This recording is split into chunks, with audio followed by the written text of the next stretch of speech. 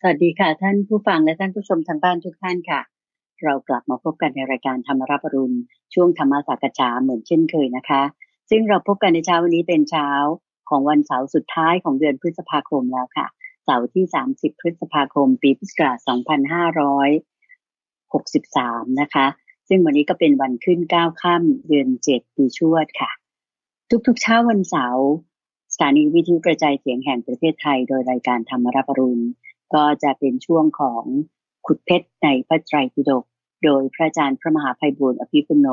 องค์พระอาจารย์ผู้อำนวยการศูนย์ปฏิบัติธรรมของวัดป่าดอนหายโศกซึ่งก็ตั้งอยู่ที่ตำบลดอนหายโศกอำเภอหนองหานจังหวัดอุดรธานีนะคะ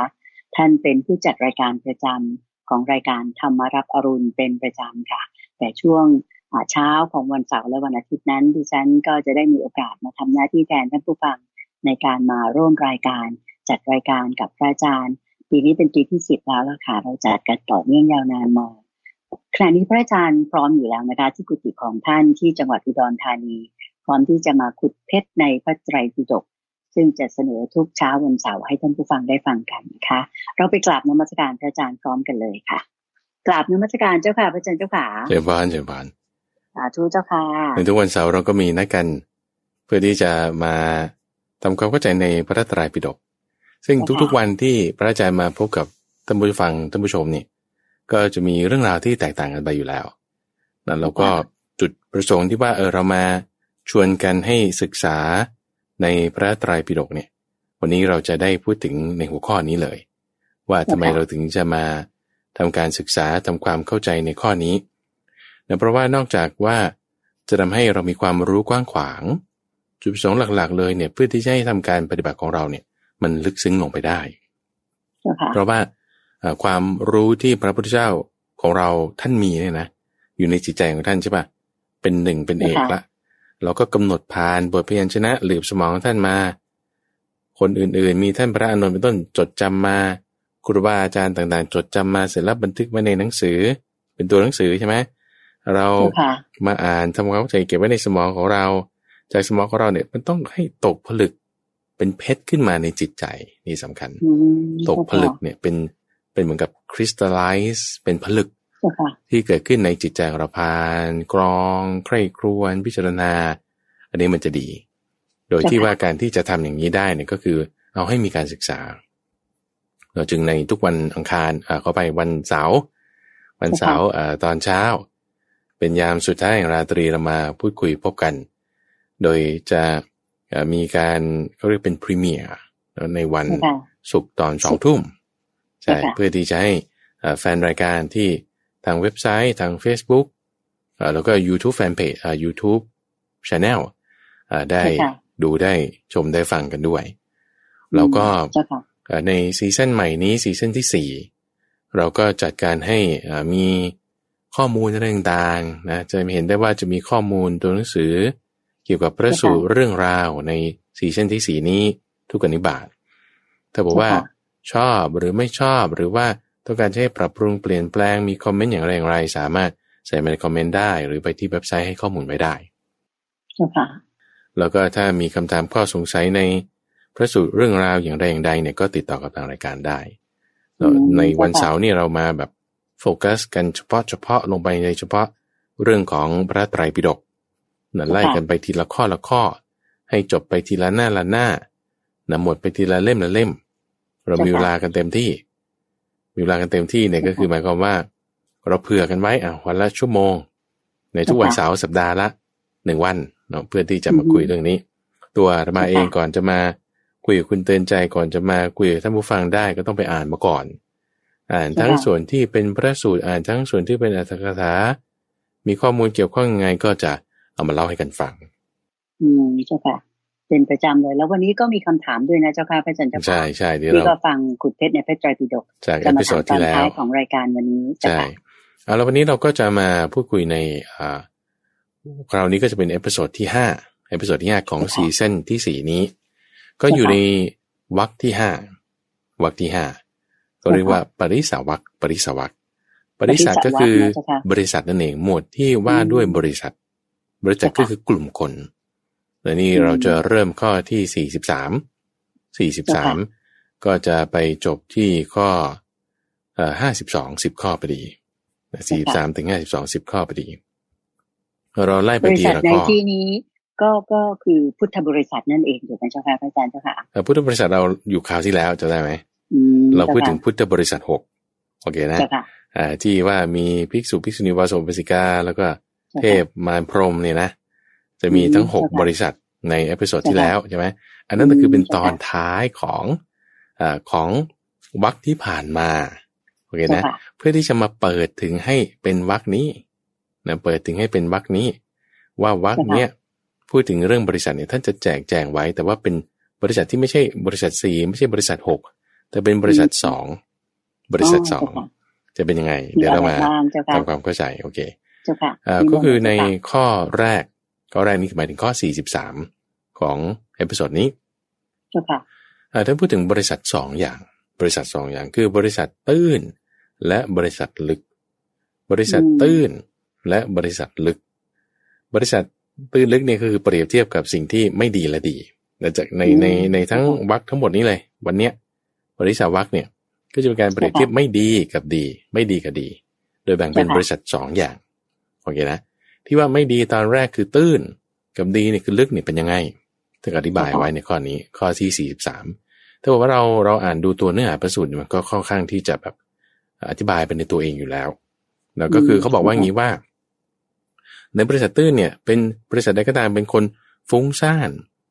ถือตัวโลเลปากกล้าพูดพร่ำเพรื่อหลงลืมสติไม่มีสัมปชัญญะจิตไม่มั่นคงจิตกวัดแกว่งไม่สำรวมอินทรีย์เนี่ยคือบริษัทตื้นจริงๆมีทั้ง10ข้อนะบริษัทตื้นมี10ข้อส่วนบริษัทลึกเป็นยังไงก็ตรงกันข้ามเนาะก็คือไม่ฟุ้งซ่านไม่ถือตัวไม่โลเลไม่ปากกล้าไม่พูดพร่ำเพรื่อมีสติตั้งมั่นมีสัมปชัญญะมีจิตตั้งมั่นมีจิตแน่วแน่สำรวมอินทรีย์10อย่างนี้ก็จึงเป็นบริษัทที่ลึกตื้นลึกทำไมท่านถึงใช้คำนี้คำว่าตื้นเนี่ยก็คือแบบว่าเห็นปุ๊บคุณก็รู้ล่ะผิวเผินเพราะว่าเวลาคนที่เขามากนี่หมายถึงว่าแบบคุณตัวเองมีคุณธรรมอะไรแบบเปิดบอกออกหมดในขณะที่คนที่มักน้อยนี่ก็คือไม่อยากให้ใครรู้ถึงว่าคุณตัวเองมีอะไรก็จะไม่เที่ยวมาบอกว่าฉันมีศีลนี้ฉันมีสมาธิอย่างนี้จะไม่พูดก็พูดนิดเดียวอย่างเงี้ยนะอันนี้คือลึกเพราะว่าไม่พูดมักลุ่มลึกไม่คุยโวไม่อะไรอย่างนี้นะเจ้าค่ะมากคุยโวมันจึงตื่นมักน้อยไม่ค่อยพูดอะไรนั่นจึงลึกเพราะว่าคุณจะไม่รู้ว่าเขาลึกขนาดไหนเข้าใจอะไรยังไงใช่ไหมแต่ในขณะที่บอกว่าพวกที่ชอบพูดคุยโวนั่นนี่เนี่ยมันตื่นอยู่แล้วก็จึงใช้คำนี้แล้วก็บอกว่าในแต่ละตอนท้ายของพระสูตรทุกอันในวรรคนี้ทั้งหมดเลยเนี่ยก็จะพูดถึงว่าใน2อันเนี้ยอันไหนดีแล้วก็จะพูดถึงว่าในระหว่างบริษัทตื้นกับบริษัทลึกเนี่ยบริษัทลึกเนี่ยเป็นเลิศบริษัทลึกเนี่ยเป็นเลิศบริษัทตื้นนี่ไม่ดีโอเคนี่คือแพทเทิร์นในวรรคนี้บริษัทสวรรคเนี่ยทั้งหมดเลยวรรคที่ว่าด้วยกลุ่มคนเพราะนั้นคือเป็นลักษณะการแบ่งถ้าในพูดถึงที่นี้นะคุณใจบางทีเราอาจจะเห็นบอกว่าบุคคลในโลกเนี่ยแบ่งได้เป็น2ก็คือ2แบบนี้หรือแบ่งได้เป็น4ก็คือในหมวด4บางทีแบ่งได้เป็น10ประเภทก็คือเป็น10แล้วแต่ว่าท่านจะแบ่งแบบไหนในที่นี้เนี่ยก็จะแบ่งด้วยแบบนี้2แบบแบ่งไว้2แบบด้วยลักษณะแบบนี้โดยพูดถึงลึกแล้วก็พูดถึงตื้นแล้วก็ลึกแบบนี้โอเคนี่คือในข้อ43ในข้อ43ก็ค่อนข้างจะอธิบายได้ในตัวเองอยากจะไฮไลท์ตรงนี้นิดนึงว่าฟุ้งซ่านไม่ฟุ้งซ่านใช่ไหมถือตัวไม่ถือตัวเนี่ยเป็นยังไงก็คือถือดีนั่นเองมีมานะยกตนแบบฉันเป็นพระนะทำไมเธอทำอย่างนี้ได้ยังไงอะไรอย่างเงี้ยหรือฉันเป็นมียศมีตำแหน่งนี่เธอทำอย่างนี้ได้ไงอะไรอย่างเงี้ยคือถือตัวโลเลในที่นี้หมายถึงว่าจิตใจฟุ้งซ่านจิตใจเนี่ยแบบว่ากวัดแกว่งไม่มีไม่ได้นิ่งโลเลเนี่ยก็ยังหมายถึงว่ามีความรู้ไม่มั่นคงเรื่องธรรมะตอนนี้ว่าอย่างนี้อีกตอนหนึ่งว่าอย่างหนึ่งอย่างเงี้ยนะโลเลปากกล้าเราพูดพร่ำเพรื่อหลงลืมสติมีจิตไม่ตั้งมั่นมีจิตกวัดแกว่งไม่สำรวมอินทรีย์ ก็นี่คือพวกนี้ทั้งหมดนะที่ว่าไม่ดีนะเป็นบริษัทตื้นถัดมาในข้อที่44เนี่ยก็คือ2ส่วนเหมือนกันนะบริษัท2บริษัทประเภทที่บอกว่ากลุ่มที่มันแตกแยกกับกลุ่มที่สามัคคีกลุ่มที่แตกแยกกับกลุ่มที่สามัคคีกลุ่มแตกแยกเป็นยังไงคือพวกบริษัทไหนกลุ่มไหนก็ตามที่มักจะแบบบาดหมางทะเลาะวิวาทพูดใช้เหมือนกับปากเป็นหอกทิ่มแทงกันอันนี้จะเป็นบริษัทแตกแยกในขณะที่บริษัทไหนกลุ่มไหนก็ตามที่ชื่นชมกันไม่วิวาทกันมองกันเหมือนกับคนที่รักใคร่กันเป็นอยู่เข้ากันได้เหมือนน้ำนมกับน้ำอันนี้ก็เรียกว่ากลุ่มบริษัทสามัคคีเรื่องนี้เป็นเรื่องสำคัญคุณใจว่าถ้าสมมติว่าคนเราเนี่ยมันมองกันเนี่ยก็จะแบบหาแต่โทษใส่กันก็จะมาอันนี้คือไม่สามัคคีกันโทษใส่กันนี่เช่นเป็นยังไงก็จะหาแต่โทษว่าแต่คนนี้ทำไมทำอย่างนี้อย่างเงี้ยนะหาแต่ข้อไม่ดีของเขาอ่ะเขาไม่ดีทุกเรื่องนี่เนี่ยคือลักษณะว่าแตกแยกหาโทษหาเนี่ยคือแบบจะหาแต่โทษของเขาจะไม่ได้หาข้อดีเลยแหมฉันจะติเพื่อก่อแต่ว่าจิตใจข้างในเป็นยังไงเข้าใจไหมแต่ในขณะที่ว่าคนที่เขาสามัคคีกันเนี่ยเขาก็จะมองด้วยความรักใคร่กันมองกันด้วยสายตาของคนที่มีความรักใคร่กันเป็นอยู่จะหาแต่คุณประโยชน์ของการเห็นกันก็ดีใจเหมือนญาติเห็นญาติเหมือนแม่เห็นลูกเหมือนคนรักกันเห็นคนรักกันอย่างเงี้ยนะแล้วก็เข้ากันได้เหมือนกับน้ำนมผสมกับน้ำเพราะฉะนั้นก็จะไม่ได้มากล่าวโทษของกันและกันโอเคนี่คือคนที่แบบว่าสามัคคีรักใคร่ปรองดองนี่เป็นกลุ่มแบบนี้เพราะฉะนั้นเนี่ยคนเราเนี่ยมันควรจะต้องสามัคคีกันเพราะนี่อย่างในประเทศนี่คือไม่ใช่ว่าจำกัดเฉพาะเรื่องของพระสงฆ์เท่านั้นนะคุณใจเอาไล่มาตั้งแต่ข้อแรกเนี่ยข้อ43เนี่ยตื้นกับลึกไม่ใช่เฉพาะพระสงฆ์แต่หมายถึงว่าตัวเราด้วย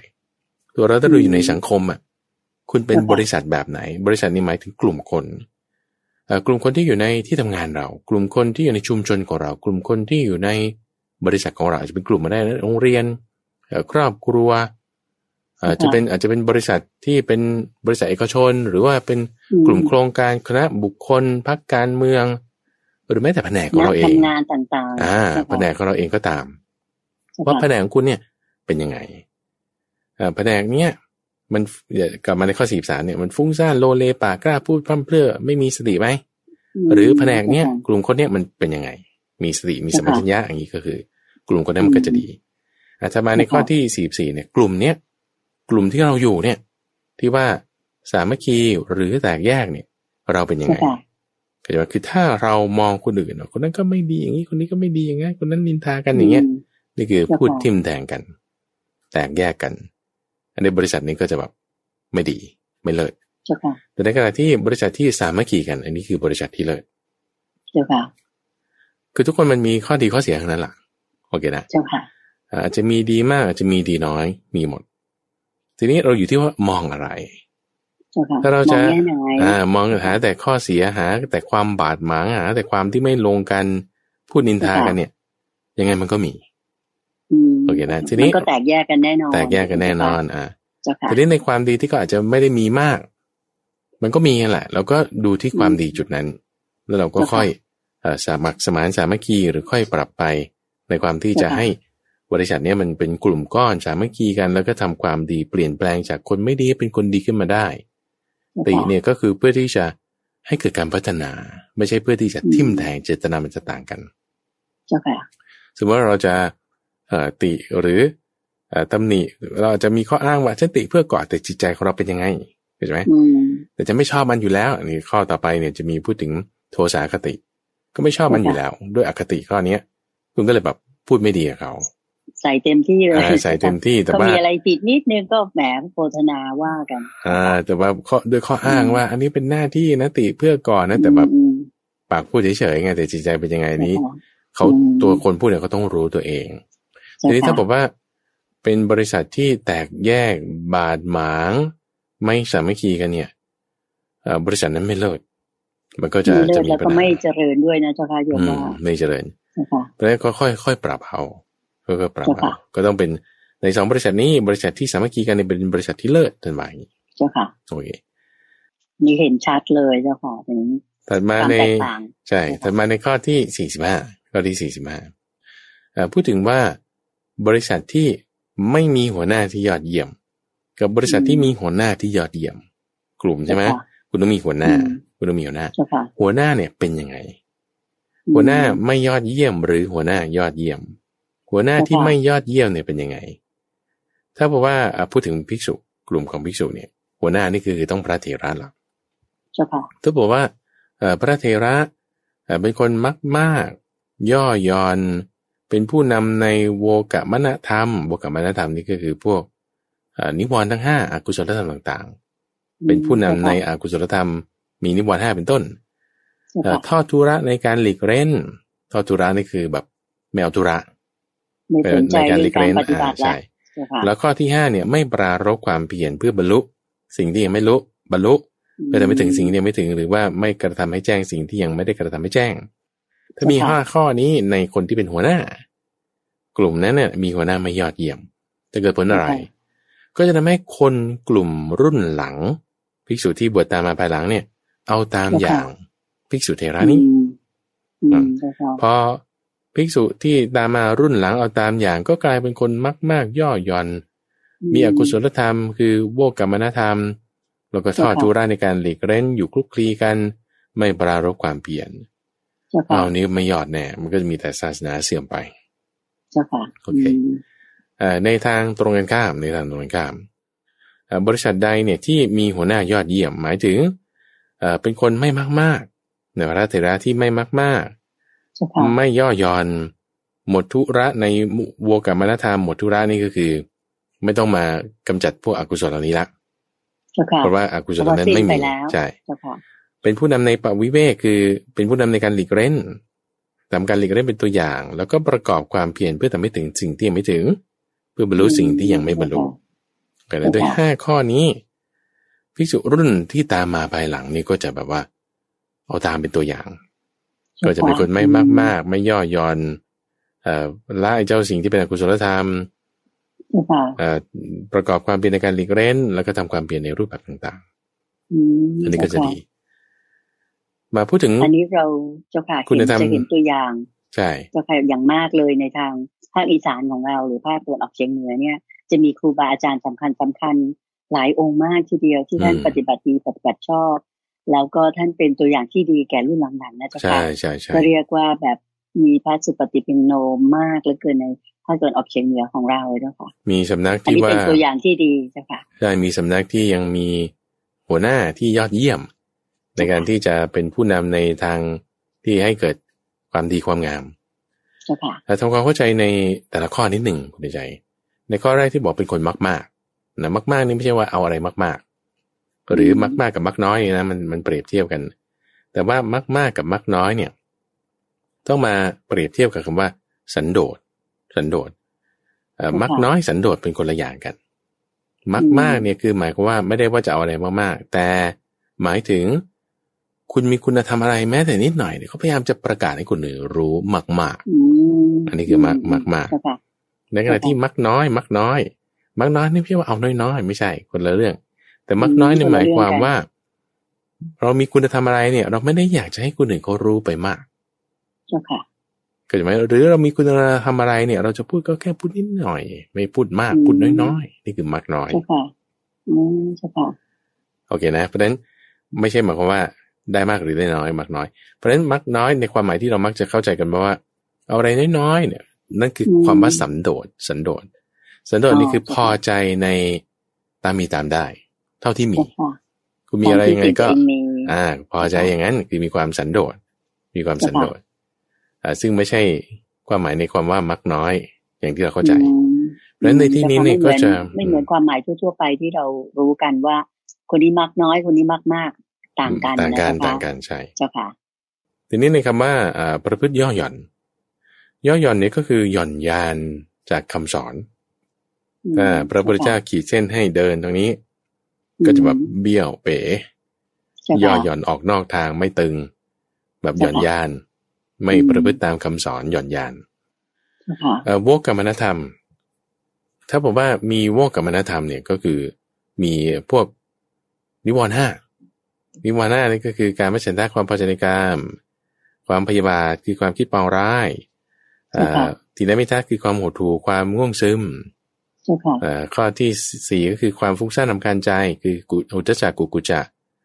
แล้วก็ความเคลือบแคลงเห็นแย้งลังเลคือวิจิกิจฉาห้าข้อใช่ถ้ามีห้าข้อนี้นั่นคือแบบว่าจิตใจแบบยังวุ่นวายไม่ได้เป็นสมาธิแน่นอนนะทีนี้พอไม่ได้เป็นสมาธิแล้วตัวเองไม่ไปหลีกเร้นเพื่อที่ทำสมาธิให้เกิดนิวรณ์มันก็ละไม่ได้ก็ไม่ดีโอเคนะยิ่งหนักไปใหญ่ยิ่งหนักไปใหญ่แล้วก็ไม่ทำความเพียรด้วยใช่ทีนี้พอเป็นเถระมากขึ้น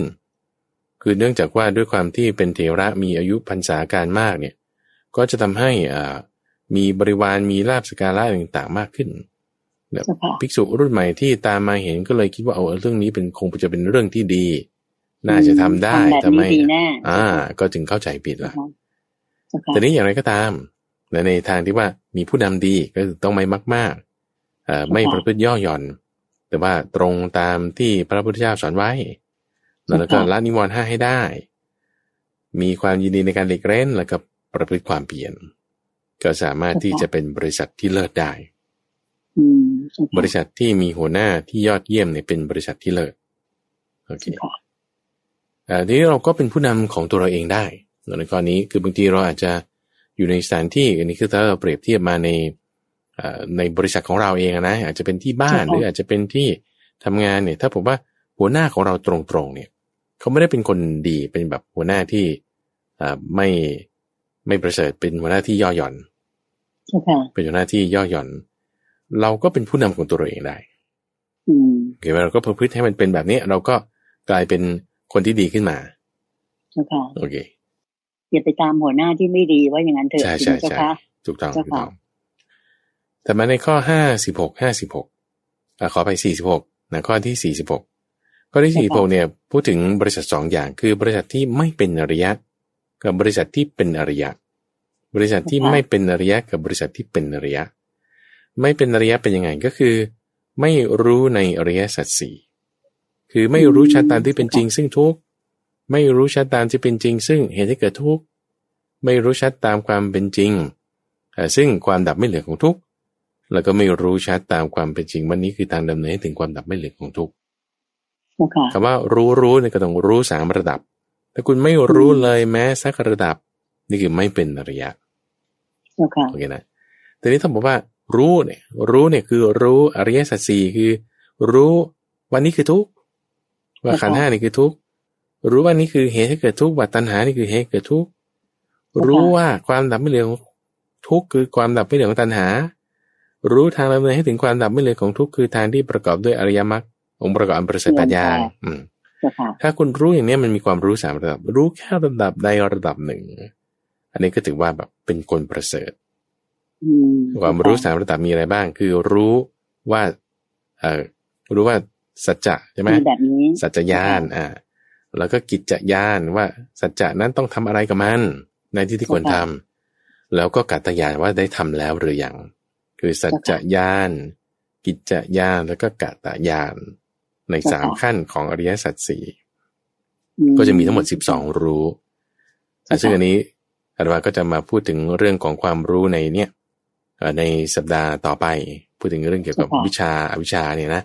ว่ารู้ไม่รู้นี่กูรู้อะไรทีนี้ในความรู้นี้เราก็จึงแบ่งเป็นอริยบุคคลได้แบ่งเป็นอริยบุคคลเป็นไม่เป็นอริยะคือไม่รู้อริยสัจสี่เป็นอริยะคือรู้อริยสัจสี่เพราะฉะนั้นความรู้เนี่ยไม่ใช่ว่าคุณจำได้เดี๋ยวรู้เนี่ยไม่ใช่จำได้เจ้าค่ะเพราะว่าความที่เราจะมารู้ว่านี้คือทุกข์รู้ว่านี้คือเหตุเกิดทุกข์นั่นคือปัญญาไม่ใช่ความจำความจำนี่คือสัญญาปัญญานี่คือญาณคุณจะเปลี่ยนสัญญาให้เป็นญาณได้คุณต้องมีสมาธิพอประมาณในเบื้องต้นนะต้องมีสมาธิพอประมาณสมาธิพอประมาณในระดับไหนนี่ก็เราพูดถึงว่าการที่เราจะเปลี่ยนจากถ้าเรายังไม่ประเสริฐฉันก็จำได้เฉยเนี่ยจะมาเปลี่ยนให้ฉันเป็นคนประเสริฐจะว่าให้มันรู้เข้าไปจริงๆเนี่ยเอาคุณจำได้ดีแล้วนี่เป็นสัญญาใช่ไหมคุณอยู่ในสมอง ตรงจุดนี้แหละที่ว่าจะเอาจากที่อยู่ในสมองเนี่ยเข้าไปสู่จิตใจได้อย่างไรจะเปลี่ยนจากสัญญาให้เป็นญาณได้อย่างไรมันห่างแค่ศอกเดียวฟุตเดียวจากหัวสมองถึงหัวใจของเราห่างแค่ฟุตเดียวเนี่ยเราจะเปลี่ยนแปลงได้ยังไงก็คือตรงนี้ว่าสมาธิต้องมีพอประมาณตรงไหนพอประมาณตรงที่ว่าโอเคฉันรู้อยู่ว่าขันธ์ห้าคือทุกข์ฉันรู้อยู่ว่าตัณหานี่เป็นเหตุเกิดทุกข์ฉันรู้เรื่องอริยมรรคมีองค์ 8ฉันจำได้อยู่แต่ว่ารู้ที่ว่าจำได้เนี่ยจำได้รู้เข้าใจเข้าไปในใจจนกระทั่งว่าคุณจะไม่ผิดศีลเลยได้ไหมศีลเนี่ยคุณจะไม่ทำผิดได้เลยไหมนี่นะคือมีศีลชนิดที่ไม่ด่างไม่ทะลุไม่ขาดไม่พร้อยไหมโอเคมันก็จึงมาเป็นการกระทำออกมาในเรื่องของศีลคุณมีความก็เรียกว่าเข้าใจในเรื่องทุกข์สมุทัยนิโรธมรรคเนี่ยจนกระทั่งว่าคุณมีความมั่นใจในการกระทำการปฏิบัติโอ้ถ้าใครทำการปฏิบัติคุณจะต้องได้แน่นอนถึงมีความมั่นใจในสังโฆไหมเนาะจะสามารถที่จะเปลี่ยนแปลงความที่ว่าเชื่อมั่นในข้อมูลนี้ไหมโอเคฉันจำได้อยู่แต่พอคนอื่นพูดเรื่องอะไรที่มันเป็นเหตุผลแบบอื่นมาฉันก็ตามไปอันนี้คือศรัทธาเขายังไม่มั่นคงไงศรัทธายังไม่ได้ยังลงมั่นไม่หวั่นไหวในพระธรรมในการตรัสรู้ของพระพุทธเจ้าในข้อมูลนี้แล้วก็ในการที่จะปฏิบัติเพราะฉะนั้นถ้าคุณแบบว่ามีความจำได้แล้วเข้าไปสู่ในใจจนกระทั่งให้เกิดศีลชนิดที่ไม่ด่างไม่พร้อยเกิดความมั่นใจในการปฏิบัตินั่นคือสังโฆเกิดความมั่นใจในความรู้ข้อนี้ในธรรมะหมวดนี้คือธัมโมแล้วก็ว่ามีความมั่นใจว่านี่มันทำได้จริงๆมาก่อนโดยพระพุทธเจ้านี่คือพุทโธนี่คือเกิดโสตาปัฏฐัยสีอย่างน้อยเนี่ยเกิดโสตาปัฏฐัยสีนี่ก็จะทำให้เรามีความรู้ในระดับแรกเนี่ยถึงขั้นที่เป็นญาณไม่ใช่แค่จำได้เฉยจากความจำสัญญาเปลี่ยนเป็นญาณได้ด้วยการที่แบบเพ่งเคร่งครวญพิจารณาต้องมีปัญญาพอประมาณด้วยสมาธิพอประมาณด้วยปัญญาพอประมาณศีลคุณเต็มศรัทธาคุณเต็มแต่ศรัทธาเต็มศีลเต็มสมาธิพอประมาณปัญญาพอประมาณนี่เป็นบริษัทประเสริฐเป็นบริษัทประเสริฐคือบริษัทที่รู้อริยสัจสี่อย่างน้อยก็คือญาณขั้นแรกญาณขั้นแรกโอเคตัดมาก็คือระดับโสดาบันถูกไหมเจ้าค่ะโสดาบันใช่โสดาบันเจ้าค่ะเป็นระดับแรกของอริยบุคคลใช่ทั้งนี้ทั้งนั้นก็คือขั้นมรรคก็ได้ขั้นมรรคเนี่ยคือมันหมายว่าคือเรามีโสตปัฏฐัยก็สี่แต่อาจจะแบบเคลื่อนได้ในความที่ว่าเรื่องร้ายรัดคือสังโยชน์3อย่างมันยังไม่หมดไปโอเคแต่ถ้าเผื่อเรื่องร้ายรัดสังโยชน์3อย่างหมดไปก็เป็นโสดาปัตติผลโอเคนั่นคือในข้อที่46แต่มาในข้อที่47คุณใหญ่ก็เป็นเรื่องของบริษัท2อย่างเพื่อนผมพูดถึงบริษัทอยากเยื่อแล้วก็บริษัทใสสะอาดบริษัทอยากเยื่อนี่ก็คือกากใช่ไหมกากนี่คืออย่างเช่นว่าเราจะมีคำพูดในอะไรเน็ตกากเน็ตกากคือเน็ตมันไม่เร็วเข้าใจเลยไม่ได้เรื่องเลยเน็ตไม่ใช่เรื่องเลยกากนี่คือมันไม่มีประโยชน์เนี่ยมันคือเป็นกากกะทิเป็นหางกะทิกับใสสะอาดนี่คือของหัวกะทิของดีของมีประโยชน์ไม่กากใช้งานได้โอเคนะเวลาเขาจะพูดถึงเน็ตกากกับก็จะใช้คำว่าตรงข้ามกับอะไรเน็ตเร็วใช่ไหมเน็ตเร็วทีนี้เราก็จะใช้คำนี้แหละในการอธิบายในลักษณะที่ว่าถ้าสมมุติคุณเอามะพร้าวไปคั้นน้ำเข้าใจไหมคั้นน้ำวันน้ำแรกเนี่ยคือหัวเลยหัวกะทิข้นๆเลยหัวกะทิข้นๆเลยอันนี้คุณจะไปทำอะไรโอ้ยเขาเอาไปทำราดอะไรนะคุณเดินใจข้าวเหนียวใช่ไหมคือเขาจะเอาเฉพาะหัวกะทิแกงทำอะไรก็ต้องหัวกะทิใช้หัวกะทิเท่านั้นทำแกงทำอะไรทีนี้พอคั้นน้ำที่2น้ำที่3คุณเอาไปทำอะไรน้ำที่2น้ำที่3คุณก็เอาไปต้มแกงอะไรก็ได้บางทีก็ต้องใช้น้ำกะทิที่ไม่ต้องหัวใช่ไหมนี่คือน้ำที่2หรือน้ำที่3ทีนี้น้ำที่4น้ำที่5เนี่ยโอ้โหหรือ4-5ก็ได้คุณคั้นออกมาแล้วเสร็จปุ๊บคุณได้ตามที่ต้องการแล้วที่เหลือคือกากของมันเนี่ยคือกากของมันเนี่ยคุณเอาไปทำอะไรทิ้งเลยเข้าใจไหมทำปุ๋ยได้ไหมอาจจะได้ ก็คือเอาไปทำอะไรที่ปักทิ้งนั่นเองจริงนี่คือกากที่พูดถึงมันอยากเยื่อท่านใช้คำว่าบริษัทอยากเยื่อคือมันกากกับบริษัทไม่อยากเยื่อคือใสสะอาดหัวมายังไงคืออยากเยื่อคือกากตรงนี้อยากเยื่อนี่คือแบบว่ามันเป็นแบบอยากเยื่อนี่คือเหมือนกับใยแมงมุมเนี่ยมันเต็มไปหมดเป็นอยากเยื่อคุณก็กวาดทิ้งเนี่ยนะเอาอยากเยื่อเป็นกากเนี่ยก็คือไม่มีประโยชน์เนี่ยเป็นยังไงถ้าพูดถึงว่าคือพวกที่ลำเอียงเพราะรักฉันทากติลำเอียงเพราะโกรธคือโทสากติแล้วก็ลำเอียงเพราะหลงคือโมหคติลำเอียงเพราะกลัวคือพยาคติ4 อย่างรักหมายถึงว่าลำเอียงเพราะชอบใช่ไหมชอบชังหลงกลัวชอบชังหลงกลัวชอบนี่คือฉันทากติชังนี่คือโทสาคติหลงนี่คือโมหคติแล้วก็กลัวนี่คือพยาคติคือกลัวภัยที่จะเกิดขึ้นเป็นยังไงถ้าพูดถึงว่าถ้าเผื่อว่าเรารักคนกลุ่มนี้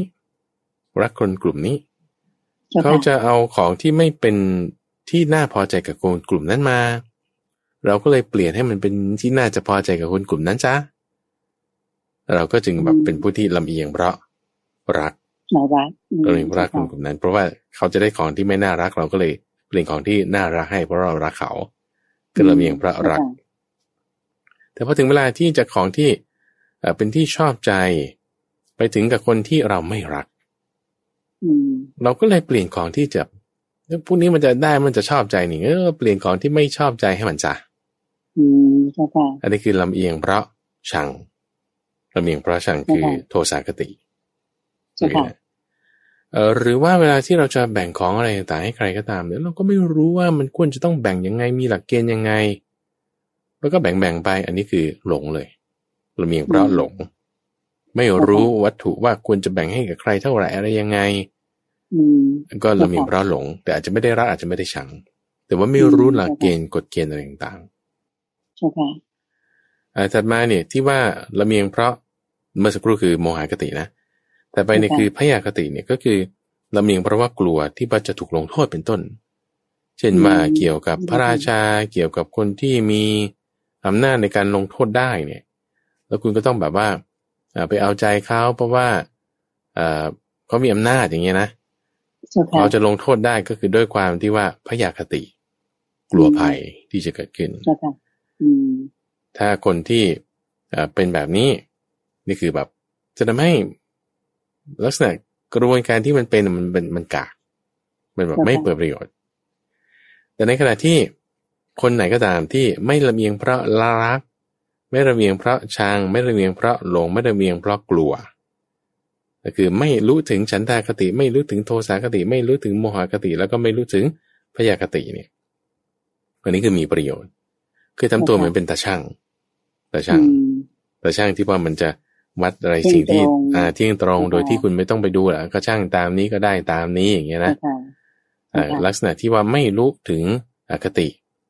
เป็นคนที่เป็นกลางๆใครควรกับสิ่งไหนก็ให้สิ่งนั้นอย่างเงี้ยนะอันนี้คือยังพูดถึงเรื่องของอาบัติด้วย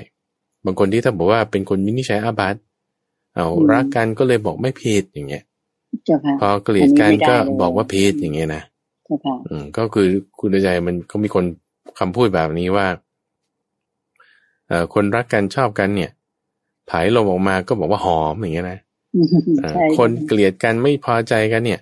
เอาอาหารอะไรมาให้ดีๆกินกันก็บอกมียาพิษอย่างเงี้ยนี่ก็เป็นลักษณะแบบนี้ด้วยอคติ4 อย่างในหัวข้อของอคติ4 อย่างนี่ก็จะอยู่ในหมวด4ครั้งหนึ่งที่เราจะได้ศึกษาเรียนกันต่อไปฉันทากติโทสาคติโมหคติแล้วก็พยาคติคตินี่ก็คือเป็นอคตินั่นเองอคติ4อคติ4ซึ่งถ้ามีแล้วจิตใจของเรามันก็จะแบบ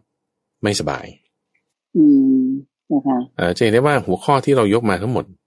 ในถึงข้อ47นี้ก็จะเป็นลักษณะนี้พูดถึงข้อไม่ดีกับข้อดีเพราะถ้าเราจะแบบว่าให้มันเหมือนกันแบบว่าเป็นซินโนนิมกันก็จะพูดได้นะในลักษณะที่ว่าอาจจะมีแบบความแตกต่างกันบ้างนิดๆหน่อยๆแต่ว่าก็แยกกันระหว่างกุศลกับส่วนที่เป็นกุศลก็จะมีลักษณะเป็นแบบนี้ อันนี้ไม่ก็ดีกับดีนะใช่ก็เลยจะพูดถึงว่าบริษัทที่ใสสะอาดบริษัทที่มีประโยชน์เนี่ยเป็นบริษัทที่เลิศส่วนบริษัทนี้ไม่เลิศบริษัทที่เป็นกากเป็นอยากเยื่อเนี่ยไม่เลิศใช่ค่ะโอเคถัดมาก็คือข้อที่48เนี่ยพูดถึงเรื่องของบริษัทที่ดื้อด้านไม่ไต่ถามไม่ได้รับการแนะนำนี่คือเวลาที่ท่านใช้เนี่ยท่านใช้เป็นคำเดียวแต่ว่ามันเป็นคำที่สมาทกันแล้วเป็นคำเดียวมาแต่ว่าถ้าจะมาแบ่งกันเนี่ยคือดื้อด้าน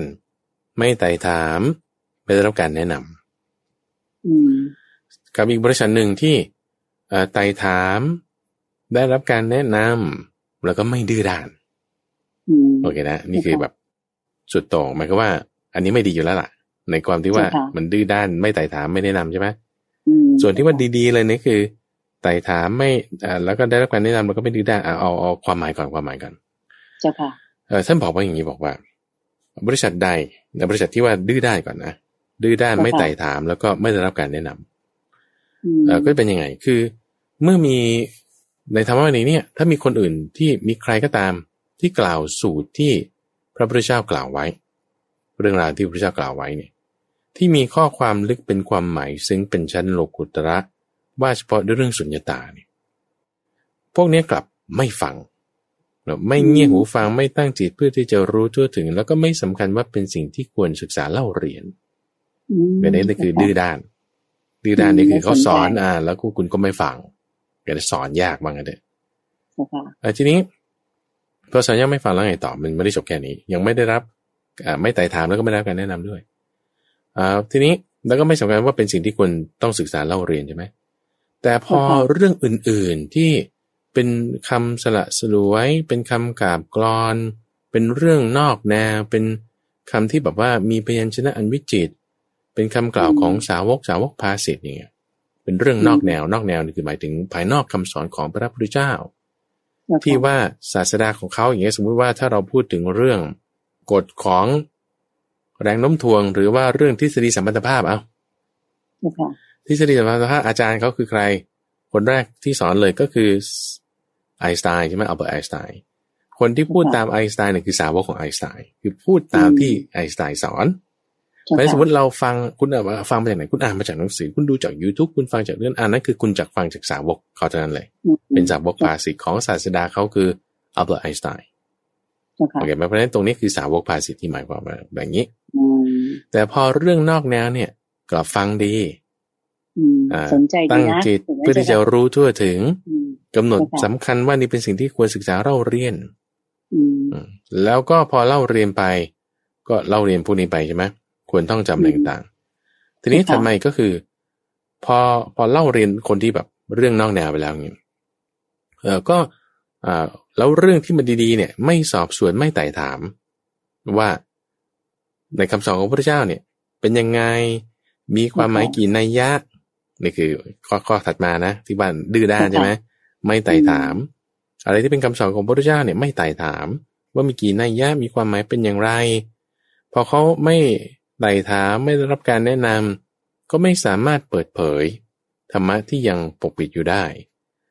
ไม่ได้ทำให้เข้าใจได้ง่ายซึ่งธรรมะที่มันเข้าใจได้ยากแล้วก็ไม่จะสามารถที่จะบรรเทาความสงสัยมีอย่างต่างๆไปได้ก็ยังสงสัยอยู่นั่นคือไม่ได้รับการแนะนำพอไม่ได้ไต่ถามก็ไม่ได้รับการแนะนำอันเนี้ยจึงเป็นบริษัทที่ชื่อว่าดื้อด้านไม่ไต่ถามไม่ได้รับการแนะนำโอเคนะในทางตรงกันข้ามบริษัทที่ไม่ดื้อด้านแล้วก็ไต่ถามแล้วก็ได้รับการแนะนำโอเคนะเป็นยังไงก็คือว่าเมื่อมีใครที่กล่าวคำสอนเอาไว้คือตรงข้ามกันอย่างนี้ดีกว่าว่า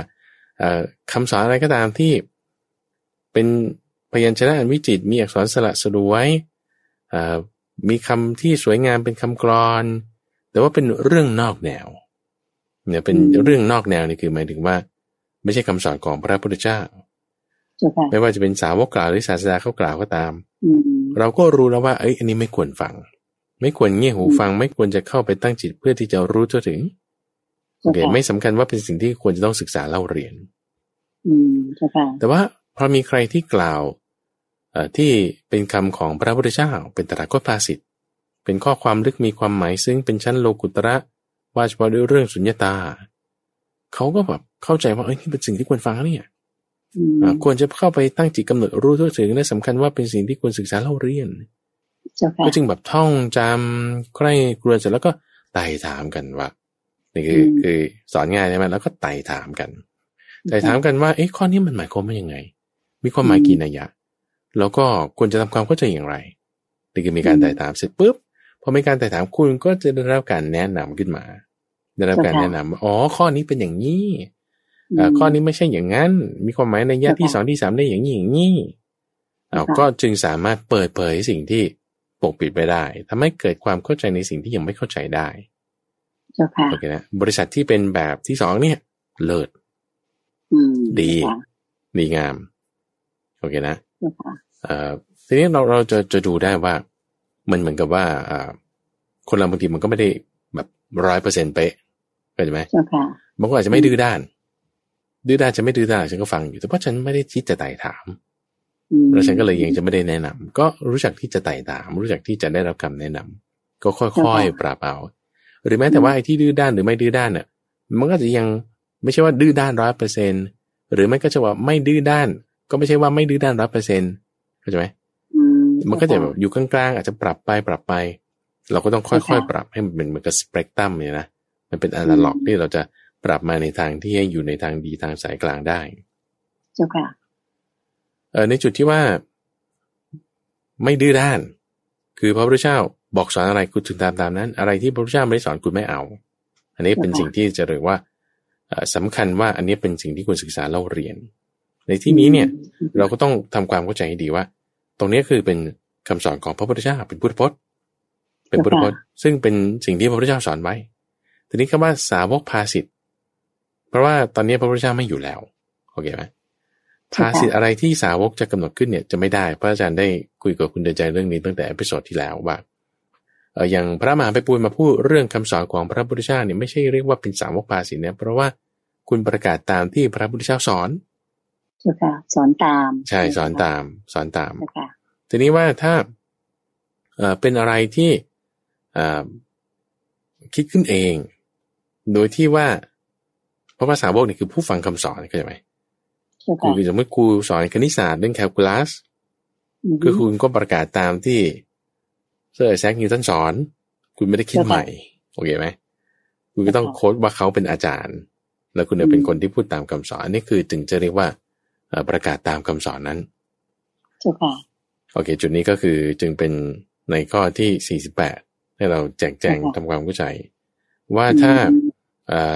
เราเปลี่ยนแปลงจากที่ไม่ค่อยสนใจมาสนใจแล้วก็ไต่ถามและได้รับคำแนะนำเราก็จะเป็นเปลี่ยนแปลงมาในทางที่ดีเนี่ยเราก็จะได้รับการยกย่องว่าเป็นบริษัทที่เลิศเป็นบริษัทที่เลิศโอเคจะมาในข้อที่49คือข้อที่49ข้อที่49เนี่ยคือพูดถึงบริษัท2ส่วนที่หนักในอามิตรไม่หนักในสัตธรรมส่วนที่หนักในสัตธรรมไม่หนักในอามิตรก็มีโอเคนะทีนี้ถ้าเราจะเปรียบเทียบมันน่าจะได้สี่ข้างหนักในอามิตรหนักในสัตธรรมไม่หนักในคือสลับไปสลับมาแต่ในที่นี้ท่านพูด2ส่วนถ้าเราจะแบ่งแยกเป็น4น่าจะได้ทีนี้นี่คือตั้งเป็นข้อสังเกตนะว่าในหมวด4เราจะเจอข้อนี้ไหมแบบนี้ที่มี2อย่างอามิตรกับสัตธรรมแล้วก็มาสลับไปสลับมาให้ได้เป็น4คู่แต่นี้ที่ท่านยก2คู่นะก็คือหนักในอามิตรไม่หนักในสัตธรรมแล้วก็หนักในสัตธรรมไม่หนักในอามิตรนายกเป็น2คู่2ขั้วสุด2ข้างโอเคพวกที่หนักในอามิตรไม่หนักในสัตธรรมก็คือว่าเอาอามิตรเนี่ยนำหน้ายังไงนำหน้าก็คือว่าต้องการอามิตรหมกมุ่นในอามิตรเพื่อที่จะได้ลาภแล้วคุณเอาอะไรมานำเอาธรรมะเนี่ยมานำเพื่อที่จะเอาอามิตรมานำจะพูดถึงมันอย่างนี้หมายความว่าไงท่านพูดอย่างนี้บอกว่าคือภิกษุบางคนเนี่ยต่างสรรเสริญคุณของกันและกันต่อหน้ากษัตริย์ผู้นุ่งขาวห่มขาวว่านี่คนนั้นเนี่ยเป็นอรหันต์แล้วคนนั้นเนี่ยเป็นโสดาบันแล้วคนนี้เป็นสกทาคามีแล้วนี่คือ คือพระอาจารย์แปลให้นะแต่ว่าในที่ว่าในพระสูตรข้อ49ถ้าอ่านดูเนี่ยข้อความก็จะบอกว่าภิกษุรูปนั้นเป็นอุปโตภาควิมุตติภิกษุรูปนั้นเป็นปัญญาวิมุตติหมายความว่าไงแต่สองอย่างนี้คืออรหันต์ประเภทอุปโตภาควิมุตติอุปโตภาควิมุตติเนี่ยคือหลุดพ้นโดยสองส่วนคือทั้งปัญญาแล้วก็จิตเนาะแต่ว่าภิกษุรูปนั้นเป็นปัญญาวิมุตติก็คือหลุดพ้นด้วยปัญญาโอเคนะพระอรหันต์มีสองประเภทคืออุปโตภาควิมุตติหรือปัญญาวิมุตติต่อมาอีกก็คือภิกษุรูปนั้นเป็นกายสักขีกายสักขีนี่ก็คือโสดาบันประเภทกายสักขีภิกษุรูปนั้นเป็นทิฏฐิปัฏเป็นสัทธาวิมุตติเป็นธรรมานุสารีเป็นสัทธานุสารีนี่คือเป็นโสดาบัน5ประเภทอาจจะเป็นโสดาบัน5ประเภทนี้คือเป็นลักษณะตามการที่คุณจะมาบรรลุเป็นโสดาปัตติมรรคแล้วก็ให้เกิดเป็นผลเป็นเพศโกลังโกละสัตตคตุปรมะหรือแก่พีชีก็แล้วแต่นี่คือ5ประเภทนี้ในความที่เป็นโสดาปัตติมรรคเพื่อได้เกิดเป็นโสดาบันและเป็นผลขั้นใดขั้นหนึ่งก็คือเป็นเพศที่ว่าเห็นชัดด้วยกายหรือเป็นเพศปรับทิฏฐิหรือเป็นเพศที่มีศรัทธามากเลยหรือเป็นประเภทที่มีจิตแล่นไปตามธรรมโอเคหรือนอกจากนี้ก็ยังมีหรือภิกษุรูปเป็นผู้มีศีลมีกัลยธรรมภิกษุรูปอื่นนั้นเป็นผู้ทุศีลมีความประพฤติเลวทรามพอพูดองค์นั้นเป็นอย่างนั้นองค์นี้เป็นอย่างนี้มีคุณธรรมอย่างนั้นอย่างนี้เพื่ออะไรเพื่อหวังลาภสักการะเนี่ยเพื่อหวังลาภสักการะแต่ว่าหวังลาภสักการะอย่างนี้แล้วได้แล้วเกิดติดใจลุ่มหลงหมกมุ่นไม่เห็นโทษขาดปัญญาเป็นเครื่องสลัดออกบริโภคอยู่เนี่ยอันนี้ชื่อว่าหนักในอามิตรไม่หนักในสัตธรรมจุดสุดท้ายที่สำคัญเลยนะก็คือตรงจุดที่ว่าคุณลุ่มหลงไม่เห็นโทษขาดปัญญาเครื่องสลัดออกหรือไม่นี่ตรงนี้คือจะแบบว่ามันจะไม่หนักในสัตธรรมเลยคือคุณเอาสัตธรรมนำหน้าอยู่แต่ว่าไม่หนักเบาแต่หนักในอามิตรตรงไหนหนักตรงที่คุณกำหนัดยินดีลุ่มหลงมันจึงเป็นหนักตรงนั้นเจ้าค่ะทีนี้ในทางตรงข้ามส่วนใหญ่ถูกไหมใช่ใช่เจ้าค่ะทีนี้บางทีเราพฤติกรรมเนี่ยเราอาจจะดูได้ไม่เต็มที่เช่นพระพุทธเจ้าทำไมท่านถึงบอกว่าองค์นั้นบรรลุอรหันต์แล้วองค์นี้เป็นโสดาบันแล้วองค์นี้เป็นอนาคามีทำไมท่านพูดเข้าใจไหมพระพุทธเจ้าบางทีท่านก็พยากรณ์ถูกต้องไงท่านไม่ได้หวังอามิตรได้แล้วก็เห็นโทษไม่ลุ่มหลงไม่เมาหมกไม่หมกมุ่นในสิ่งนั้นไม่ได้เอาหวังว่าจงจุดเอาเรื่องของลาภสักการะนี้อามิตรนี้ได้มาแล้วก็ไม่ลุ่มหลงคือมันเบาไปเลยมันเบาไปจากใจของท่านแต่ท่านเอาหนักนี่คือเอาเรื่องกุศลธรรมหนักในสัตธรรมว่าพยากรณ์แล้วเนี่ยเพื่อประโยชน์อะไรเขาก็จะดูว่าคนนั้นเป็นอย่างนั้นแล้วเขาได้เหรอเนี่ยโอ้ฉันก็ทำบ้างสิอย่างเงี้ยนะอย่างเงี้ยแต่จึงเห็นประโยชน์ข้อนี้จึงพยากรณ์เอาไว้ในขณะที่ว่าไม่หนักในอามิตรแต่หนักในสัตธรรมเป็นยังไงเนาะก็คือไม่พูดไม่กล่าวสรรเสริญคุณของกันและกันอันนี้คือพระพุทธเจ้าแบบเอาแบบจะพูดว่าคือสุดโต่งอีกข้างหนึ่งแล้วกันเพื่อที่จะให้คุณได้มาเปรียบเทียบว่าไม่หนักในสัตธรรมนะคือไม่ได้ยกย่องคุณของข้อนู้นว่าคนนั้นบรรลุเป็นอุปโตภาควิมุตติแล้วคนนี้เป็นปัญญาวิมุตติแล้วไม่ได้กล่าวพวกนี้เลยในทั้ง5 6 7 8 9ข้อนี้เนาะ9ข้อนี้ไม่ได้พูดถึงแล้วก็เวลาได้ลาภแล้วเนี่ยพอไม่กล่าวสรรเสริญแล้วได้ลาภเนี่ยได้ลาภแล้วก็ไม่ได้ติดใจลุ่มหลงหมกมุ่นมองเห็นโทษบอกเห็นโทษของสิ่งนั้นแล้วก็มีปัญญาเป็นเครื่องสลัดออกอันนี้ถึงจะเรียกว่าเป็นผู้ที่หนักในสัตธรรมไม่หนักในอามิตรโอเคทีนี้เราจะเห็นว่าพระพุทธเจ้าเนี่ยทำไมถึงเอาข้ออริยบุคคลในประเภทต่างๆมาพูดถึงสรรเสริญคุณของกันและกันก็จะหมายจริงๆไม่ต้องพูดข้อนี้ก็ได้แต่ถ้าจะให้พระมหาไพบูลย์วิเคราะห์นะคุณไม่ต้องพูดข้อนี้ก็ได้คุณก็พูดแค่มาแค่ว่าถ้าได้ลาภลุ่มหลงเพลิดเพลินในกรณีของหนักในอามิตรถ้าได้ลาภคุณก็ไม่ลุ่มหลงไม่เพลิดเพลินนี่คือกรณีของไม่หนักในอามิตรโอเคไหมแต่นี้พอเอาหัวข้อของสัตธรรมขึ้นมาหัวข้อสัตธรรมขึ้นมาก็จึงต้องพูดถึงคุณธรรมในข้อต่างๆพูดถึงคุณธรรมในข้อต่างๆว่าถ้าหนักตรงนี้ก็จึงหนักตรงนี้ก็จึงแบบว่าหมายถึงว่าถ้าหนักในไม่หนักในสัตธรรมเนี่ยคุณพูดแบบว่าโดยที่ไม่รู้ว่าใครเป็นยังไงโดยเอาสัตธรรมเนี่ยต้องเอามาพูด โดยต้องออกหัวข้อสัจธรรมขึ้นมาพูดเพื่อที่จะให้เกิดความแตกต่างกันอย่างเงี้ยเจ้าค่ะโอเค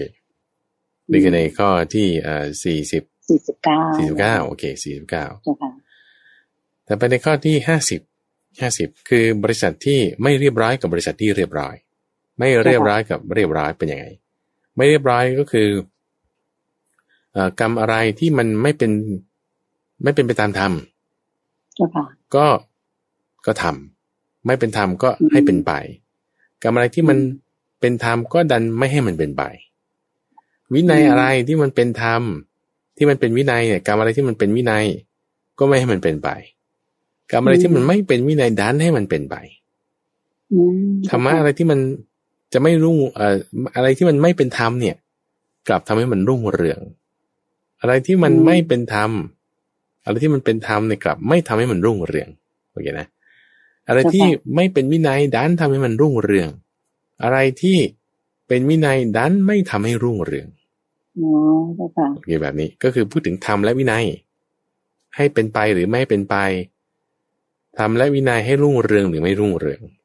ในข้อที่ไม่เป็นธรรมใช่ส่วนคนที่เรียบร้อยก็คืออะไรที่เป็นธรรมเนี่ยก็ให้มันเป็นไปอะไรที่มันไม่เป็นธรรมก็ไม่ให้มันเป็นไปอะไรที่เป็นวินัยก็ให้มันเป็นไปอะไรที่มันไม่เป็นวินัยก็ไม่ให้มันเป็นไปอันนี้พอพูดเรื่องดีมันพูดง่ายส่วนอะไรที่เป็นธรรมก็ให้มันรุ่งเรืองอะไรที่มันไม่เป็นธรรมก็ไม่ให้มันรุ่งเรืองอะไรที่เป็นวินัยก็ให้มันรุ่งเรืองอะไรที่มันไม่เป็นวินัยก็ไม่ให้มันรุ่งเรืองอะไรที่เป็นวินัยก็ให้มันรุ่งเรืองขึ้นมาเขาก็จึงเป็นไปแบบนั้นก็จึงเป็นไปแบบนั้นตามแต่ที่เขาทำ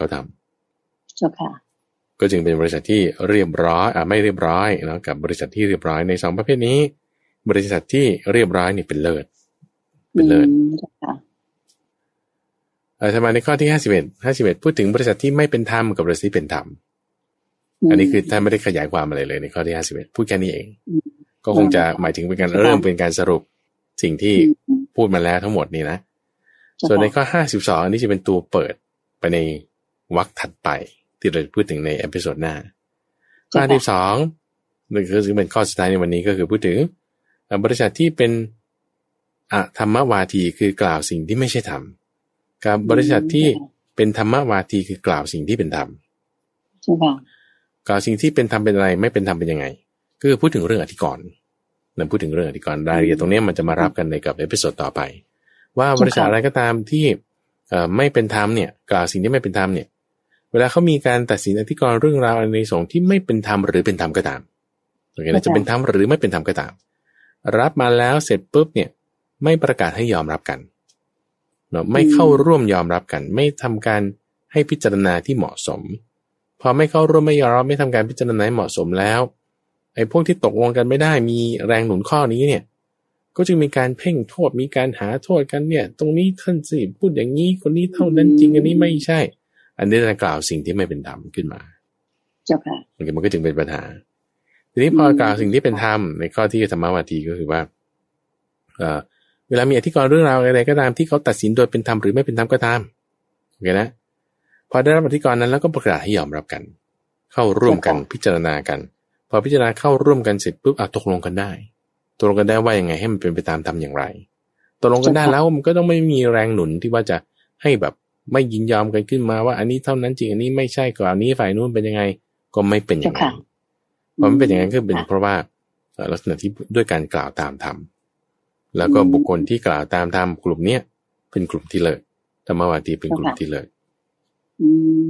อันนี้ก็จะเป็นหัวข้อของปริสัมภคในวรรคที่5เอพิโซดที่5ของซีซั่นที่2วันนี้จบปริสัมภคเรียกว่า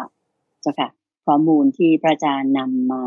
เล่าให้ฟังแล้วนะเจ้าค่ะก็เหลือเวลาในรายการอีกนิดนึงอย่างที่เกริ่นไว้นะเจ้าค่ะว่าจะมีคำถามจากในรายการคราวที่แล้วที่ถามมาตรงบอกว่าไม่เข้าใจที่ว่าพระอรหันต์ที่อยู่ในพรหมโลกนั้นมีคือเป็นพรหมอรูปพรหมนะเจ้าคะแต่สำเร็จเป็นพระอรหันต์แล้วก็ไม่เปลี่ยนพบไปอยู่สู่นิพพานเลยอันนี้เขาถามหรือเจ้าคะนะเจ้าคะแล้วก็แต่เดิมเข้าใจว่ามันไม่ใช่เป็นแบบนั้นนะเจ้าค่ะนิมนต์ก็คือเหมือนกับพระอรหันต์ในโลกนี้ มีพระพุทธเจ้าพระสารีบุตรพระมหาโมคคัลลานะเหล่านี้เป็นต้นบุคคลเหล่านี้เป็นพระอรหันต์นะคุณดูใจเอาทำไมแบบบรรลุอรหันต์แล้วไม่ตายไปเลยอ่ะเข้าใจไหมก็ยังอยู่นั่นแหละอยู่นั่นแหละจนกระทั่งว่าหมดอายุขัยหมดอายุขัยพรหมนี่เขาก็เหมือนกันเทวดาก็เหมือนกันพระอรหันต์ที่อยู่ในชั้นดาวดึงมีพระอรหันต์ที่อยู่ในปฏินิมิตสวัสดีมีพระอรหันต์ที่อยู่ในชั้นดุสิตจะมีไหมอาจจะไม่มีอาจจะมีไม่แน่ใจเพราะว่าเป็นชั้นที่ว่าโพธิสัตว์อาจจะไม่มีหรือเป็นพระอรหันต์ที่อยู่ในชั้นจตุมหาราชิกาน่าจะมีเพราะฉะนั้นพระอรหันต์ที่คือบางทีว่าอยู่ในชั้นนั้นแล้วคุณก็ปฏิบัติธรรมจนคุณบรรลุธรรมขึ้นมาอยู่ในชั้นนั้นอาจจะยังไม่ได้เลื่อนขั้นแต่ในขณะที่พระอรหันต์ที่อยู่ในชั้นพรหมจะเป็นรูปพรหมหรืออรูปพรหมถ้าสมมติว่าคุณเป็นอนาคามีมาก่อนแล้วคุณตายจากโลกนี้ไปสมมติมีภิกษุรูปหนึ่งปฏิบัติธรรมเป็นพระอนาคามียังไม่บรรลุธรรมขั้นอื่นใดๆชาตินี้ตายเสร็จปุ๊บคุณก็ไปเกิดชาติหน้าเป็นอยู่ในชั้นพรหมใช่ไหมอยู่ในชั้นพรหมแล้วคุณก็อยู่ไปจนกระทั่งบรรลุธรรมเป็นพระอรหันต์แต่ว่าอายุขัยยังไม่หมดไงอายุขัยยังไม่หมดก็ต้องอยู่เป็นตรงนั้นไปแต่เป็นอะไรเป็นพระอรหันต์เป็นพระอรหันต์อันนี้ก็เปรียบเหมือนกับลูกวัวที่อยู่นอกคอกแล้วก็ไม่ถูกเชือกมัดโอเคนะจะมีลูกวัวที่ถูกหลักอยู่ข้างนอกถูกเชือกมัดอยู่แต่ว่าอยู่นอกคอกนั่นแหละอยู่ความที่อยู่ข้างนอกคอกเนี่ยก็คือเป็นอยู่ชั้นพรหมเจ้าค่ะนั่นคือยังเป็นอนาคามีพรหมไม่ใช่ว่าอนาคามีหมายว่าคุณมีสังโยชน์เบื้องต่ำอยู่แต่สังโยชน์เบื้องต่ำหมายถึงเบื้องลึกเนี่ยยังมีอยู่แต่สำหรับเบื้องต่ำเนี่ยละได้แล้วแล้วนี่คือยังมีเชือกผูกอยู่แต่ถ้าละได้หมดแล้วเลย10ข้อ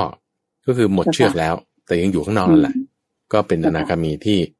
ขอไปเป็นอรหันต์ที่อยู่ในชั้นพรหมหรืออรูปพรหมเนี่ยมีได้แน่นอนเจ้าค่ะอรูปพรหมอาจจะไม่มีต้องไปว่าชั้นพรหมเท่านั้นต้องชั้นพรหมเท่านั้นถูกต้องเจ้าค่ะเจ้าค่ะคือคิดว่าท่านผู้ถามที่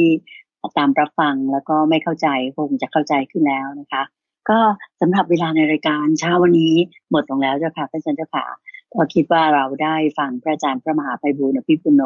ได้มาขุดเพชรในพระไตรปิฎกให้เราได้รับฟังกันอีกเอพิโซดหนึ่งซึ่งน่าสนใจมากๆเลยคิดว่าเป็นประโยชน์ความรู้แก่ท่านผู้ฟังทางบ้านเกี่ยวกับพระไตรปิฎกของเราเพิ่มยิ่งขึ้นกว่าในสัปดาห์ที่ผ่านมาแล้วอย่าลืมนะคะสัปดาห์หน้าวันเวลาเดียวกันนี้ต้องกลับมารับฟังพระอาจารย์พระมหาไพบูลย์อภิปุโนได้สักษาแล้วก็ขุดเพชรในพระไตรปิฎกให้ได้รับฟังกันในเอพิโซดต่อไปซึ่งน่าสนใจเหมือนเช่นเคยค่ะสำหรับในรายการวันนี้คงจะต้องขอนำญาติโยมทั้งหลายและท่านผู้ฟังกราบขอบพระคุณและกราบนมัสการลาพระอาจารย์พระมหาไพบูลย์อภิปุโนและพระเดชพระคุณหลวงพ่อดร.สะอาดทิโตภาโสหรือท่านพระครูสิทธิประภากรท่านเจ้าอาวาสของวัดป่าดอนหายโศกเพียงแค่นี้นะเจ้าค่ะจนกว่าจะพบกันใหม่ในขุดเพชรในพระไตรปิฎกในสัปดาห์หน้าค่ะกราบขอบพระคุณและกราบนมัสการลาเจ้าค่ะพระอาจารย์เจ้าค่ะเจริญพรเจริญพรสาธุเจ้าค่ะ